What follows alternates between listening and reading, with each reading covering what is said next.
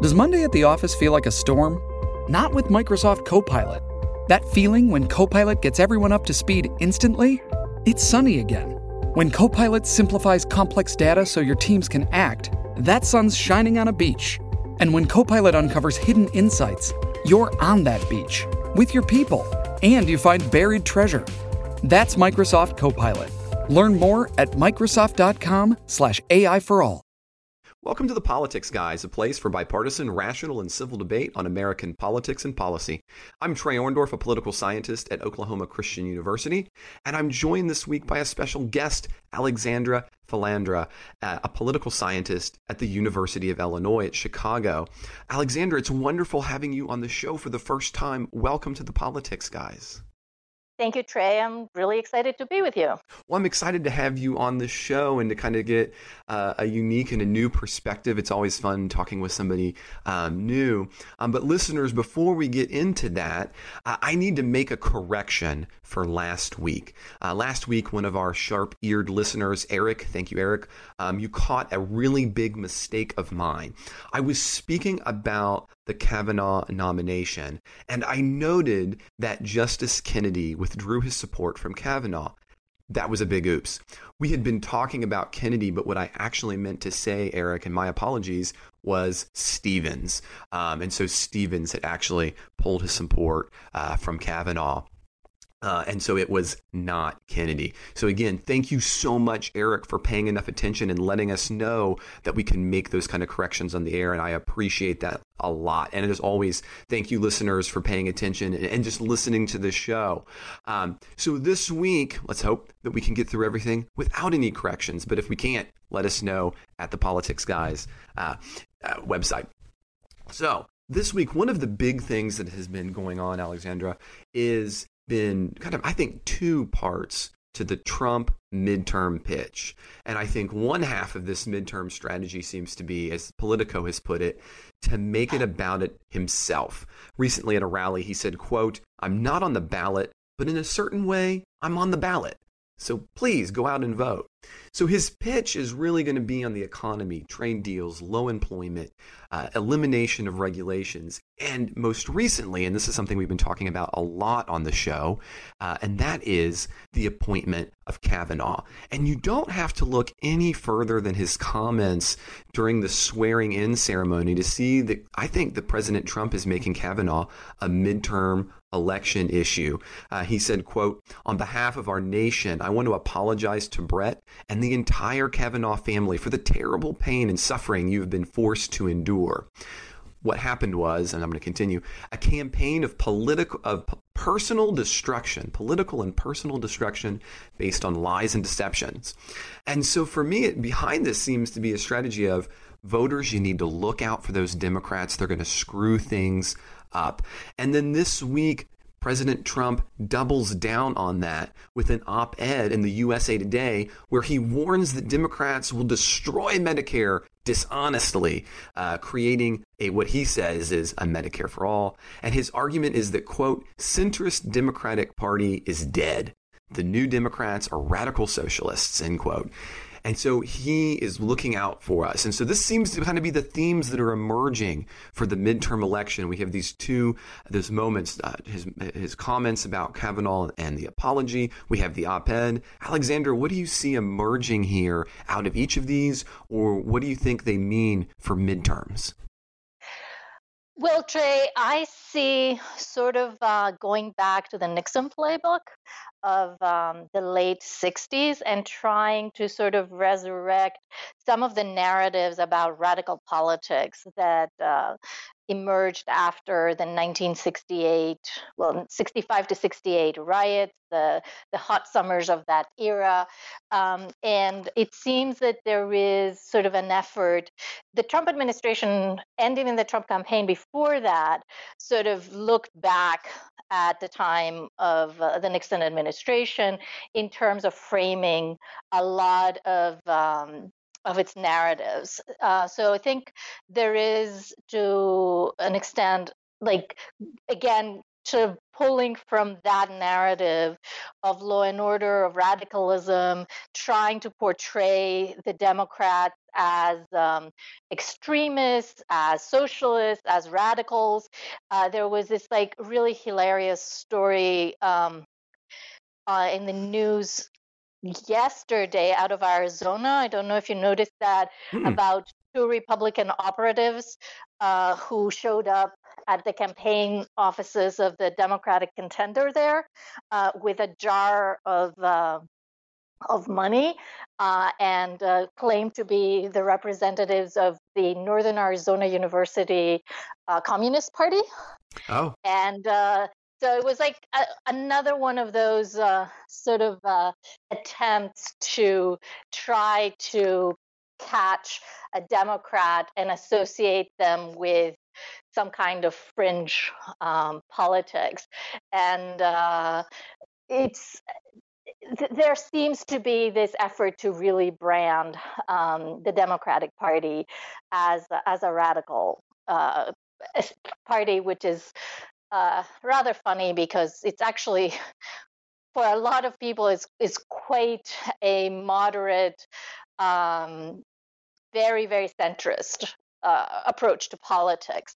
But what is very interesting to me as a political scientist is not so much the narrative which is expected. It's actually that the president feels the need to write an op-ed in the USA Today. What does that tell us about Trump's feelings about the bully pulpit? The president has so much power to through the White House to promote a narrative. I'm not a presidential scholar, so you may be able to tell me, has there been other presidents who write op-eds in the newspapers? I mean, we know that, the Twitter phenomenon is a Trump phenomenon, and that basically reaching the audience directly, whether through Twitter or through, an op-ed, which in theory is supposed to be unfiltered perspective, right, of the president. But this is so unusual to me and like so surprising. And I am wondering, what does that tell us in terms of how Trump himself and the White House thinks about channels of communication and also about, where exactly, how limited is their ability to reach out to people and the power that, how limited it must be, the power to have to communicate with the public. It just that seemed a very unusual, unexpected move to publish an op-ed in USA Today. Just I was like stunned by just the fact of the op-ed. The content of the op-ed was equally interesting because factually, pretty much everything in there was wrong. But I'm not sure I can follow the strategic thinking behind that particular tactic. I understand definitely the push that he's trying to personalize the midterms and make it about him and his choices. And definitely the Kavanaugh nomination is front and center in that, because to him, that is a huge success that came after a very big fight. So, if you look at it from an apprentice type of framework, there was a really big race that took place, and the right side prevailed, and now Trump expects to be rewarded by the base for managing to get to win. This is about essentially winning, and so that is consistent, I think, with expectations about Trump. I also think that from the perspective of McConnell, Senator McConnell, and the Republican leadership, they seem to think that this has energized the base. And if in a couple of months ago, a lot of people may not have been as enthusiastic about hitching their wagon too close to Trump out of fear of the Democratic response. Today, it seems that they feel that actually that may protect them because they expect that due to a rising enthusiasm in the Republican base, they may get basically elected, even overcome a blue wave. But I'm still curious about the tactic or the strategy of using an OPED. It's just very strange. Well, I won't disagree on the front that it is definitely unique to take that route. But I think as we think and we have begun to understand Trump as a president more, that this is not maybe as surprising when you put it into the context of President Trump. And you'd actually talked about the Twitter feed of the president. And I think a lot of people did not consider the power that presidents would have by going around the traditional channels of media. And Trump has taken that to an additional level where he doesn't just go around it. He's actually delegitimized the traditional sources of media, right? It's the hashtag fake news. And so it's talking from a purely strategic perspective. Doing the op-ed fits into that pattern for me. So I guess I was not as surprised as many were to see that he was going to do an op-ed and try to go directly and to use that kind of publication for the op-ed.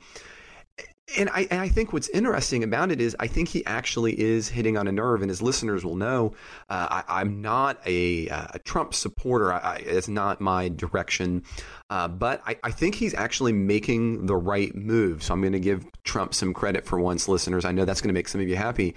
But, you talk about Democrats being centrists, but I would say I don't think that is going to be the popular perception, because the most well-known Democrats right now are going to be the Democrats who are embracing democratic socialism. And while that may not be the actual median of the party, it certainly is the part of the party that is getting the most press. And so him to come out and say, look, we have to oppose this element, the radical socialist, as he's calling it, it seems like a really great strategy, especially in the wake of the Kavanaugh confirmation hearings, from my point of view. Because again, here in the Kavanaugh hearings, you are going to basically set this up as the radicals were trying to stop the normal order of business. It shouldn't have been stopped this long. We got it through anyway. And so now we can have the Trump vote again. And you were talking about that. And I agree, that kind of personalization of the Trump vote. Now, so from your point of view, do you think that this is, you had said that, it's mainly full of factual lies, but as we well know, there's a difference between is something being factual and is something effective. So on the effective side, do you think that this, what you call the unusual move, do you think it's going to be effective? I kind of think it is.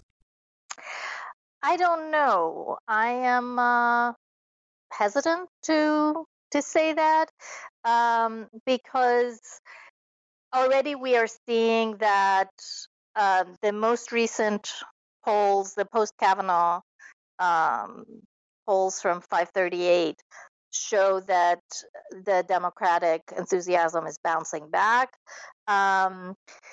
We are seeing continues very contradictory moves on the part of Trump that are very disquieting in terms of, disconcerting in terms of American interests and American values.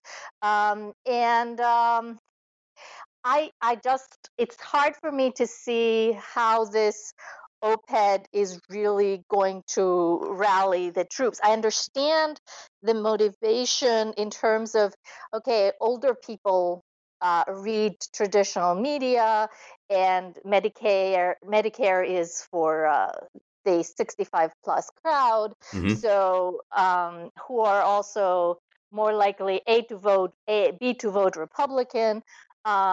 So it is sort of an attempt for Trump to get free media coverage, essentially, for his party and for his perspective. And I think you're right there when you talk about the age grouping, right? I mean, we know the older you are. I mean, this is a long-standing political science truth, listeners. Age correlates highly with likelihood to vote, and that nowhere is that more important in midterm elections when you're not generally looking at phenomenal turnout. So, on that front, I agree, but I kind of continue. So it's, but I'm not sure if this is, yes, I mean, if this translates into more press coverage of Trump and of this particular issue, and, people talked about this op-ed for quite a time, then it's a significant free press in the context of an election, basically that discusses Trump. And from his perspective, all press is good press, right? Of course, you want attention. But given what we have experienced in the Trump era, which is that the news cycle doesn't even make it to 24 hours because something new and really important and unexpected comes up, like it is the case now with the murder of the Saudi journalist, and I know we'll talk more about that in a bit. Yeah. So it's like you have like a major foreign policy story that just broke, and it is eclipsing Kavanaugh. It's even eclipsing the hurricane. Yeah. Which is something, again, listeners, that we're going to be talking a little bit more about on the bonus show. So for supporters, we're going to be chatting about that a little bit more. But continue, Alexandra. So basically, I am not. If this was an issue that could sustain the media cycle for a few days and then really be used to rally the troops and become central to the debate in some way over the next 3 weeks until the election, yeah, maybe it is a good move. But in the way that the Trump administration is operating and the way that things happen to the Trump administration and during the Trump administration, it is very hard for me to say that, this one particular move, which is an unusual move, would really have a huge effect. Well, let's turn a little bit and maybe talk a little even more in depth about this, because one of the other elements to the story that we have been chatting about has been the numbers that are coming out of the Democratic Party and the Republican Party for fundraising in the wake of the Kavanaugh nomination and, as part of this campaign strategy. And I'll say, I know many of you listeners are really excited for us to be talking about the midterms finally. You've been asking about this. And I think we're finally getting close enough that we can, and you're right, we're still a ways out, Alexandra, but we're beginning to get into the point where it makes sense to talk about strategy for midterms. Now, both Democrats and Republicans are reporting an increase in funding in the wake of the Kavanaugh confirmation, although in different ways. The Democratic Congressional Campaign Committee says that it has raised $400,000 in the 30 hours after Ford's testimony, and the DCCC raised $4.38 million from the end of September to October 5th, which they are attributing to the hearings. Now, Republicans are staying mum on the specifics, but they are saying that they're seeing increases in percentages themselves. The Republican Congressional Committee reported a 418% increase in donations online from September to October. Now, what does that mean in dollars? We don't know yet. They're being mum on that. But, into this conversation about the midterm, how much effect is it going to have? I would also like to, in addition to talking about the money, suggest that we saw that North Dakota Democrat Heidecamp has dipped significantly in the polls after voting against Kavanaugh. And if she goes down, it does mean indeed that Democrats cannot gain control of the Senate.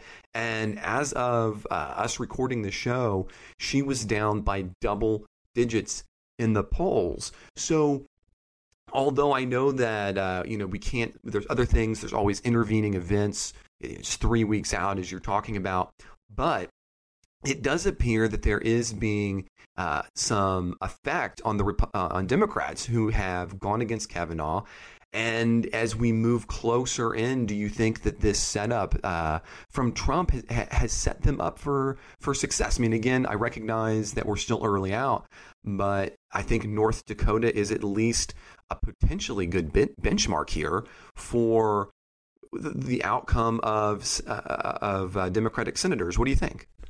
Well, the Democrats are faced with several hurdles in this electoral cycle that go way above and beyond the politics of Kavanaugh or like the OPED, but that does relate to the funding.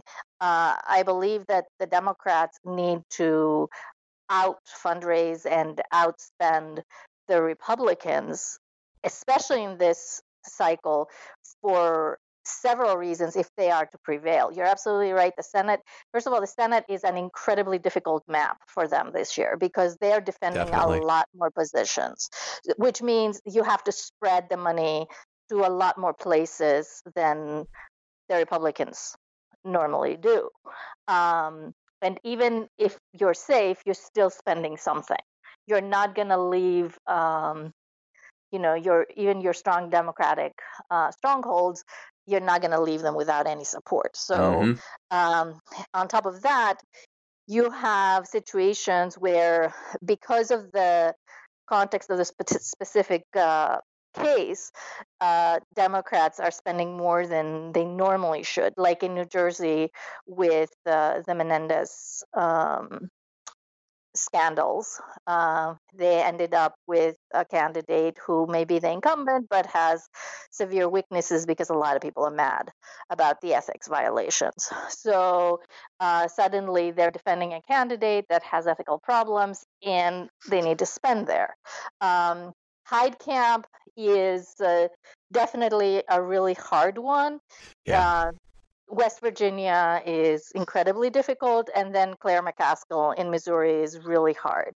Then they have to also decide how to handle the opportunity in Nevada, in Arizona, and the really high risk, high return opportunity in Texas, which is really low probability but incredibly high return. Yes. So you're spreading across many, many more battles, and you need a lot more money. Like for Beto O'Rourke to fight somebody like Cruz right now, he needs to be spending a lot more. So, being the challenger, in order to get the awareness, in order to be out there, it requires a lot more money. Add that on the House side, the fact that given the gerrymandering that has taken place in several states, the Democrats essentially need to be, I believe it's about 10 points ahead in order to actually flip cases, to flip seats. So because of the way the districts are gerrymandered, it's not, you really need to hit a much higher bar than without that structural impediment, which also requires a lot more money. Well, and I want to kind of follow up on that a little bit, Alexandra, because I think you're bringing up a good point. And I think it's one that many of our more left-leaning listeners talk about, and that's the gerrymandering and the advantage at the Republican level. And I think that in some ways Democrats have set themselves up for this set of failures. It has been a number of years ago now when Republicans made it a real effort to take control of local state governments. And I think that was a brilliant and the right strategy. And I think Democrats left that behind. And now they're suffering from ignoring those local races. I mean, they could have been part of the line drawing had they spent more time at the local state level. And their inability to do that is now costing them at the national level. So what do you think about that? I couldn't agree more. That has been my criticism of the Obama administration and the Obama strategy for years, because basically, as of 2008, all eyes were at the national level, and the Democrats basically abandoned the state. And what happened was not just that Republicans were elected, it was that the Democrats didn't develop a bench. Yes. So you don't have enough Democrats in these mid-level state positions who are competitive to run then for the higher level positions of governor and senator and representative and things like that, because we don't have a very strong bench. And these lack of significant numbers of prominent state legislators on the Democratic side means that who are you going to run who has credibility in the state for statewide elections? So this has been a huge problem that, from what I understand, the Democratic Party has finally come to a realization that this was a huge failure on their part. Do you think that's part of the ideological makeup of the parties? I mean, Republicans, we've traditionally been very concerned about the state and local issues because we're the party of devolution. And Democrats, I think, a lot of times want to rally around that singular national figure. And as you're mentioning back in 2008 with President Obama, it's true. I think a lot of people on the left were simply not giving that kind of attention. It sounds like we agree on that part, but do you think that's kind of baked in a little bit to the ideological predilections of each of the parties?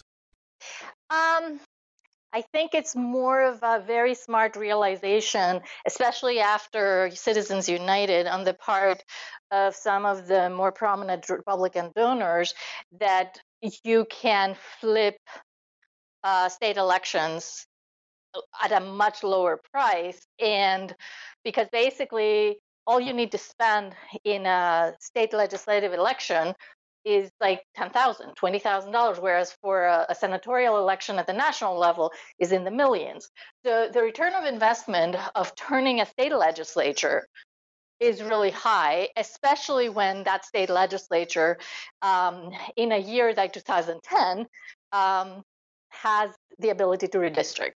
So understanding that political calculus and targeting your investment there was a brilliant move on the part of the Republican Party and Republican donors who supported that effort. Yeah, I think that the Democrats just they dropped the ball. They didn't pay attention. They were basically so focused on the national institutions that they didn't really figure out that this was happening even. Yeah.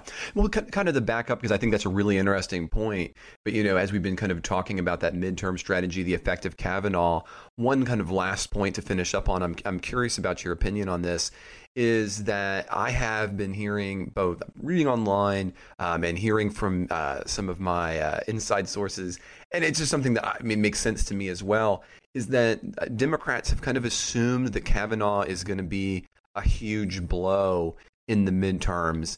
And I think many Republican strategists basically say, look, who is the Kavanaugh hearing going to animate? And their answer is white college-educated women.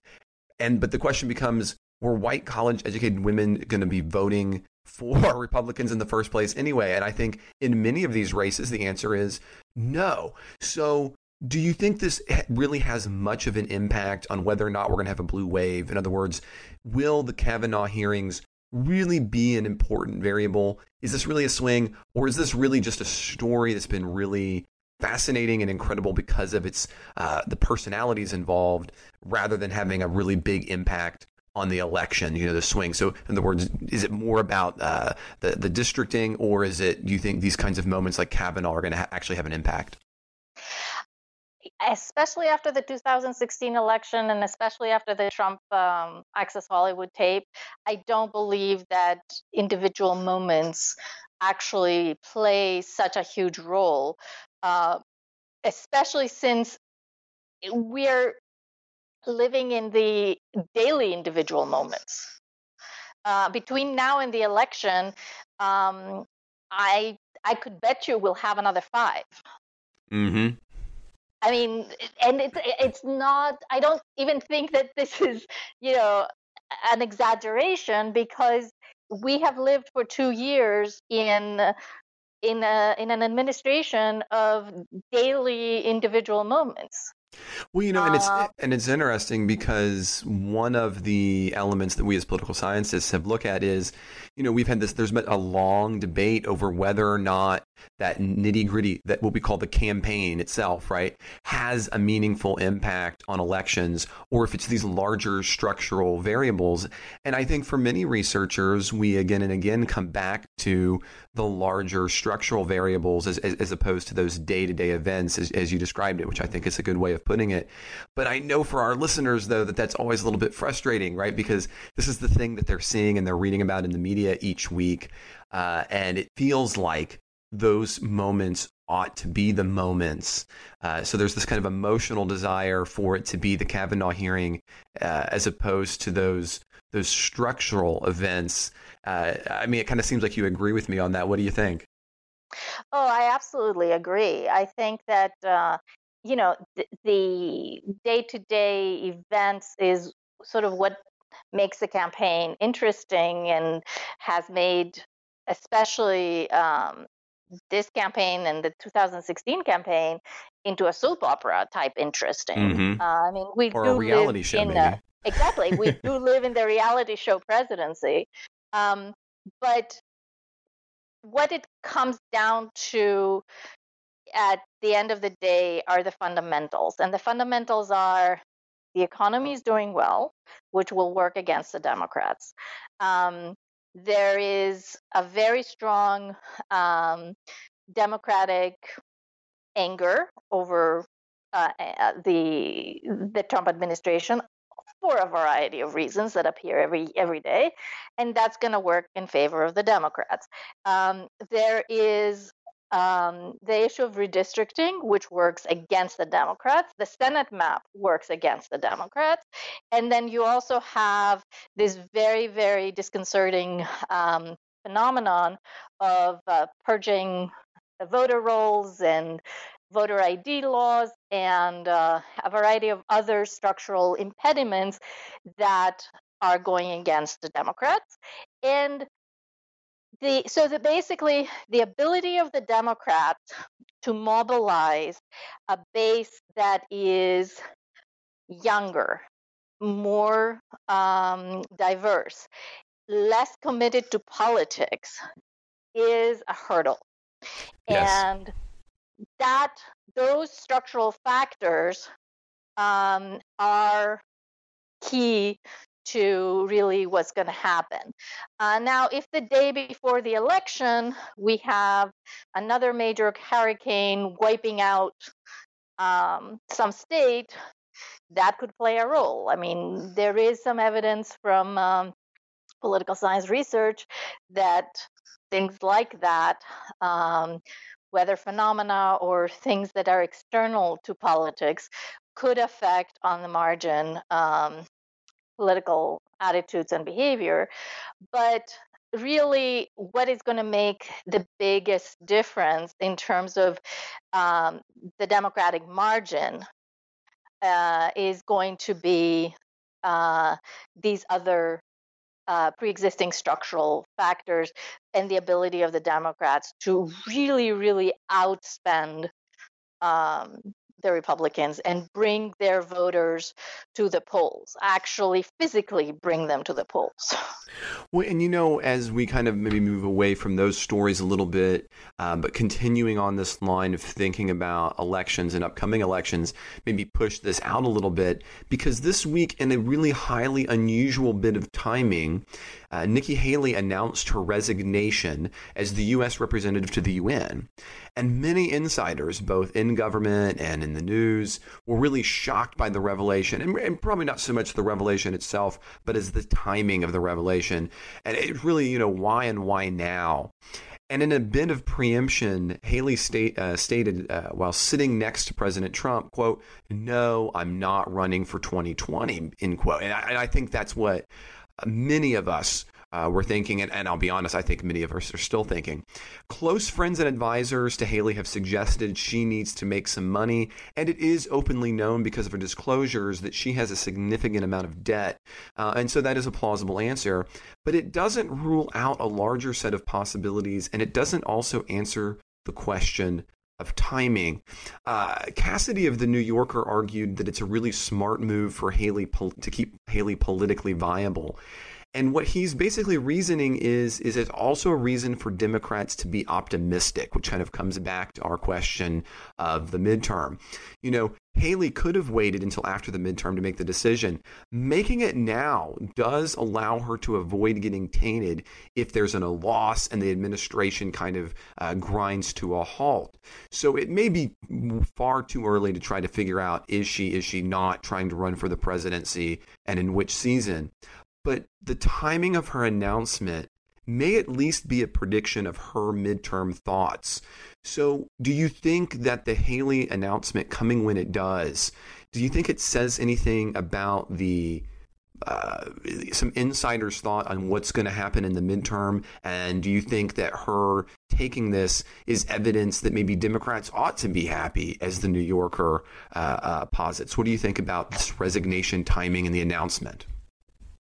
I think that she is very astute, and she's taking into account a variety of possible scenarios. And she has nothing to lose by doing this now, whereas she could be exposing herself to all kinds of dangers if she waited. Because, first of all, if the midterms, if the Democrats really prevail on the midterms, and then as of January, we have hearings in the House related to all things and all manner Trump, she doesn't need to be associated in any way with any of that. In that way, she's protecting herself from that, because a UN ambassador is a crucial foreign policy position, and the last thing that she'd want to have is her being hauled in front of the House to explain any behaviors of Jared Kushner or anybody else in the Trump orbit that have to do with Saudi Arabia, with this, with that. By distancing herself at this point, she's saving herself a lot of trouble. I think she's reading the tea leaves right. She doesn't need to be running in 2020. She has time. Basically, she's probably not ready. And as we know from political science literature, at least, running from this position of ambassador is not necessarily, even if she is a former governor, is not necessarily a very strong position to be in the run. She may be considering the possibility, for example, of Trump giving an administration job to her state senator, and if if that happens, she may be a viable candidate to replace him in the Senate.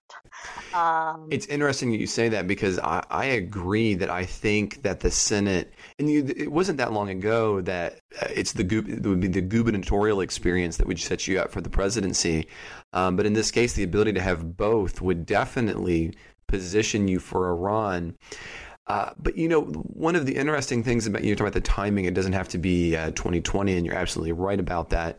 But one of the interesting things about timing is, so if that isn't the year that she's thinking about, you do have the problem of if Trump is successful, and that's a whole another question, you then have to, of course, contend with another 8 years with a Pence, the traditional VP running for re-election, or running for re-election on the president's continuation of his term. So you're right; it's a fascinating strategy, but it's far enough out that most of this is it's very speculatory.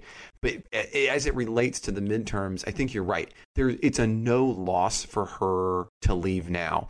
So even if she thought it's a coin toss, why not pull out now?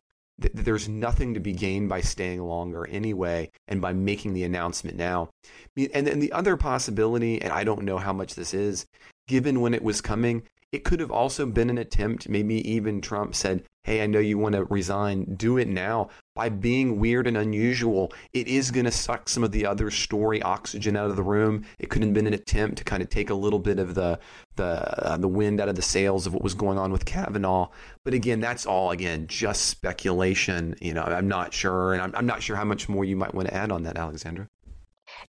The timing in terms of the actual point in time, rather than the before the midterm election part, because there are two things, resigning before the election, the midterm election, or announcing it, and announcing it right after the Kavanaugh situation. Those are two different calculations. I think that she's obviously been thinking about this for a while, and sort of figuring out what might be best for her. It's not, she didn't wake up last week and said, what I want to do today is resign. So I think that basically the important thing, yes, it is possible that from an optics perspective and from a political sort of strategy perspective, the week of the announcement may be related to, let's give something new, shiny to the media to deal with. But her announcement to resign before the midterm, I think, is far more calculated, and I think astutely calculated, to basically avoid being branded with anything that may happen as of January, because her 2 years as an ambassador gives her what she didn't have, which was the foreign policy experience. Mm-hmm. So she checks all the right boxes when it comes to running for president in the future. And yes, you're right. There is the vice president is the likely successor of the president after a run like this. But Pence is kind of a very interesting candidate. He doesn't have Trump's, I hesitate to use the word charisma. But there is some of that. You're right. I agree with you. Ability to attract attention is probably the appropriate way of putting it, which is important in politics. He is far more subdued, and compared to Trump, he just doesn't have the personality, and he's never going to be the guy who's making the early morning tweets. That's just not his style. You're right. Exactly, it's not his style, and also, he, in comparison, he looks absolutely dour and boring. So I don't think that he is the guy who will sustain the enthusiasm and the imagination of the base. Also, So I he's Al don't Gore, think, basically. yes, in many ways he's Al Gore. And actually he's in a more difficult position than Al Gore even, because in addition to being boring, he is not, I don't think that he has the flair or the stomach to actually say the stuff that Trump seems to be saying, like to say the kind of rhetoric, the rhetorical strategy, the race baiting and the direct bigotry and the sexism and the lock her up. I just cannot see Pence standing in front of like thousands of people and engaging with them to chant lock her up. It's not, he's like a much more traditional politician in there.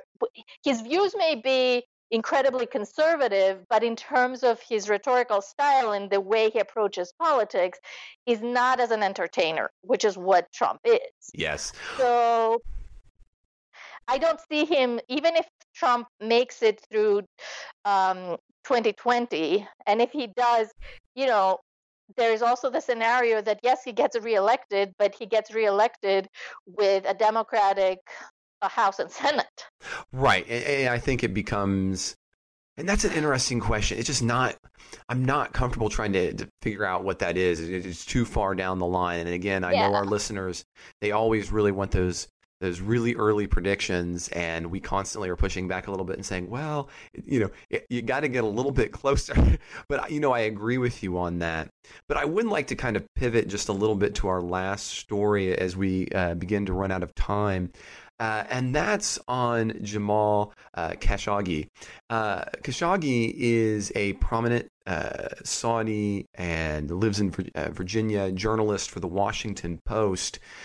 And I should say his murder has prompted a really big divide between Republicans in Congress and President Trump at a very awkward time. And you'd mentioned this earlier, because Trump has continued to call the relationship with Saudi Arabia excellent, although there appears to be a lot of evidence to suggest that Saudi Arabia either directly or indirectly arranged for him to be killed. And as a matter of fact, right before we were going into the recording of the show, it appeared on Friday that Turkey had actually released some audiovisual evidence of the murder and linking it to Saudi Arabia.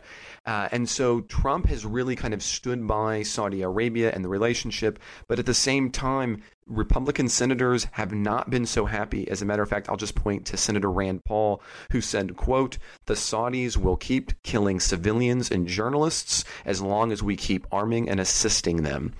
The president should immediately halt arms sales and military support to Saudi Arabia." But Mr. Trump quickly made clear that he wasn't going to do anything of the sort.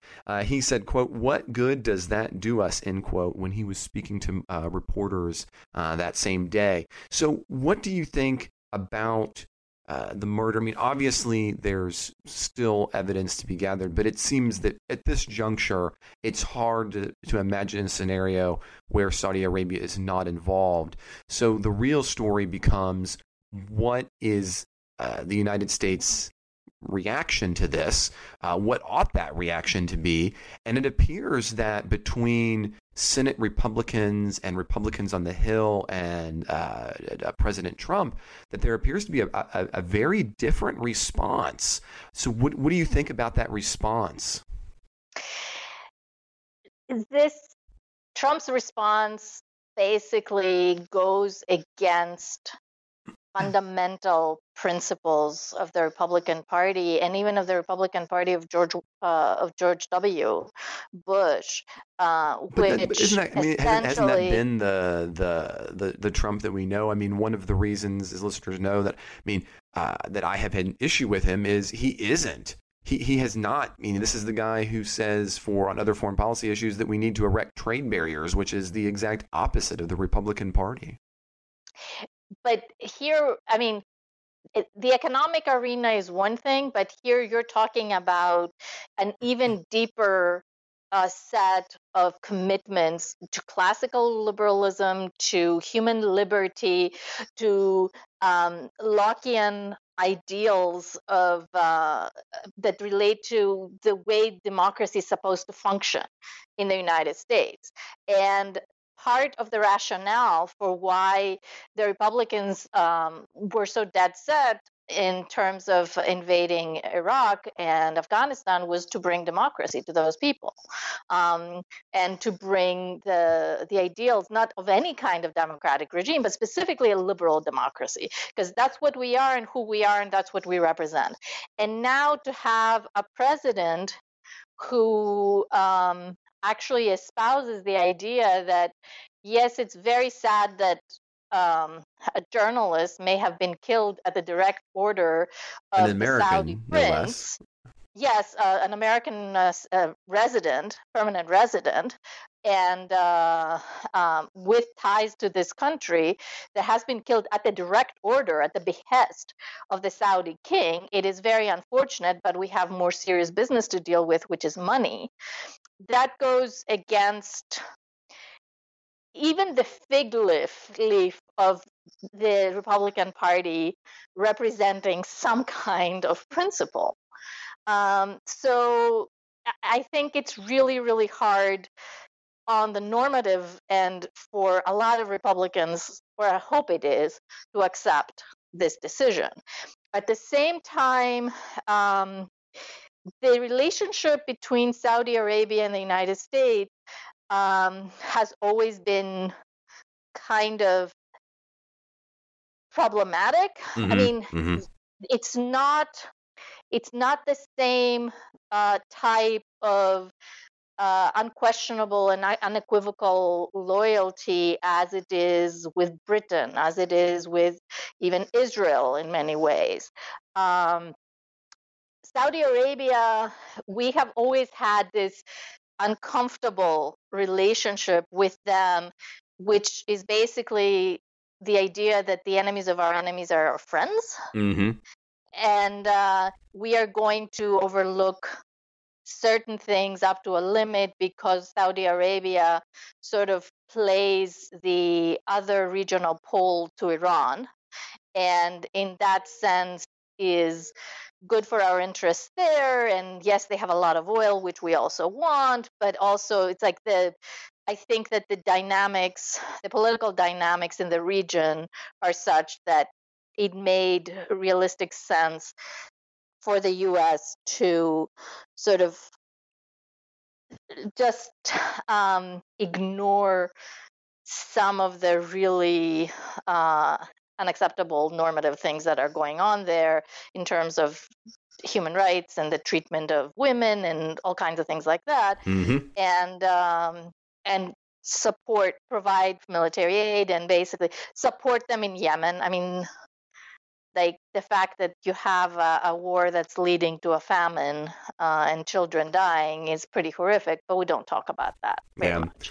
Well, and in all honesty, as we kind of conclude on this, it to me, and you had said earlier, it kind of goes against that classical liberal international view, and I couldn't agree with you more on that front, being a classical liberal myself. And what I see this as being in some ways is it's the legacy of the neoconservative foreign policy, which I think was disastrous. And Trump, I don't think that he's attempting to be a neocon per se, but this continues the kind of the Trumpian, if you will, unique and breaking from Republican foreign policy. And I don't think that, and if you take a look at the break between Congress and the president, I think it's pretty obvious that your more traditional Republicans in the House and the Senate see this as being a horrendous position and movement to take. It'll be interesting to see how Trump continues to respond, because we know that one of the Trump will evolve his positions as he moves along. I think that's kind of an apparent go. And this might be a story we'll have to continue to come back to. But I want to say it's been a lot of fun talking with you, Alexandria. I hope you've enjoyed being on the show today. It's been great. Yes, absolutely, Trey. Well, and I want listeners to know, as always, we appreciate those of you who support the Politics Guys. By supporting us, you make this show possible. And one of the ways that we try to give back to you is we have the bonus show. And so in just a moment, Alexandra and I are going to be recording the bonus show. And this week on the bonus show, we're going to be talking about some really fascinating topics. So, for example, we're going to be talking about the hurricane in Florida, near and dear to my heart, the UN report challenged by Trump on climate change. We're also going to be talking about the Fed rates, the market downturn, and some of Trump's response to the Fed.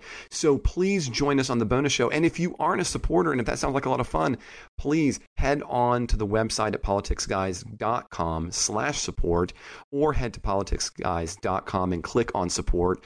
And by supporting the show, you'll get access to that bonus show and to all of our bonus shows. So that's it. We hope that you like what you've heard, and I'm going to ask listeners, please give us your feedback on Alexandra, both on social media and on the website. And again, you can do that at politicsguys.com, or you can head to politicsguys.com and click on support for that bonus show. As always, if we love it when you can subscribe to the show on iTunes, share episodes, rate episodes. It puts us higher on the list, and that's what we need for all of your feedback. So if I make another mistake, please send that to mail@politicsguys.com. You can also catch us in our always fascinating debates on Facebook at facebook.com/politicsguys page, or on Twitter at Politics Guys. I also appreciate all the thoughts that you had. I know I wasn't feeling so well last time. I'm back to my normal self. So thanks for your thoughts, your prayers. I deeply appreciate that. The executive producers of the Politics Guys are Michael Baranowski, Jay Carson, Trey Orndorff, and Bruce Johnson. This episode is produced by Trey Orndorff.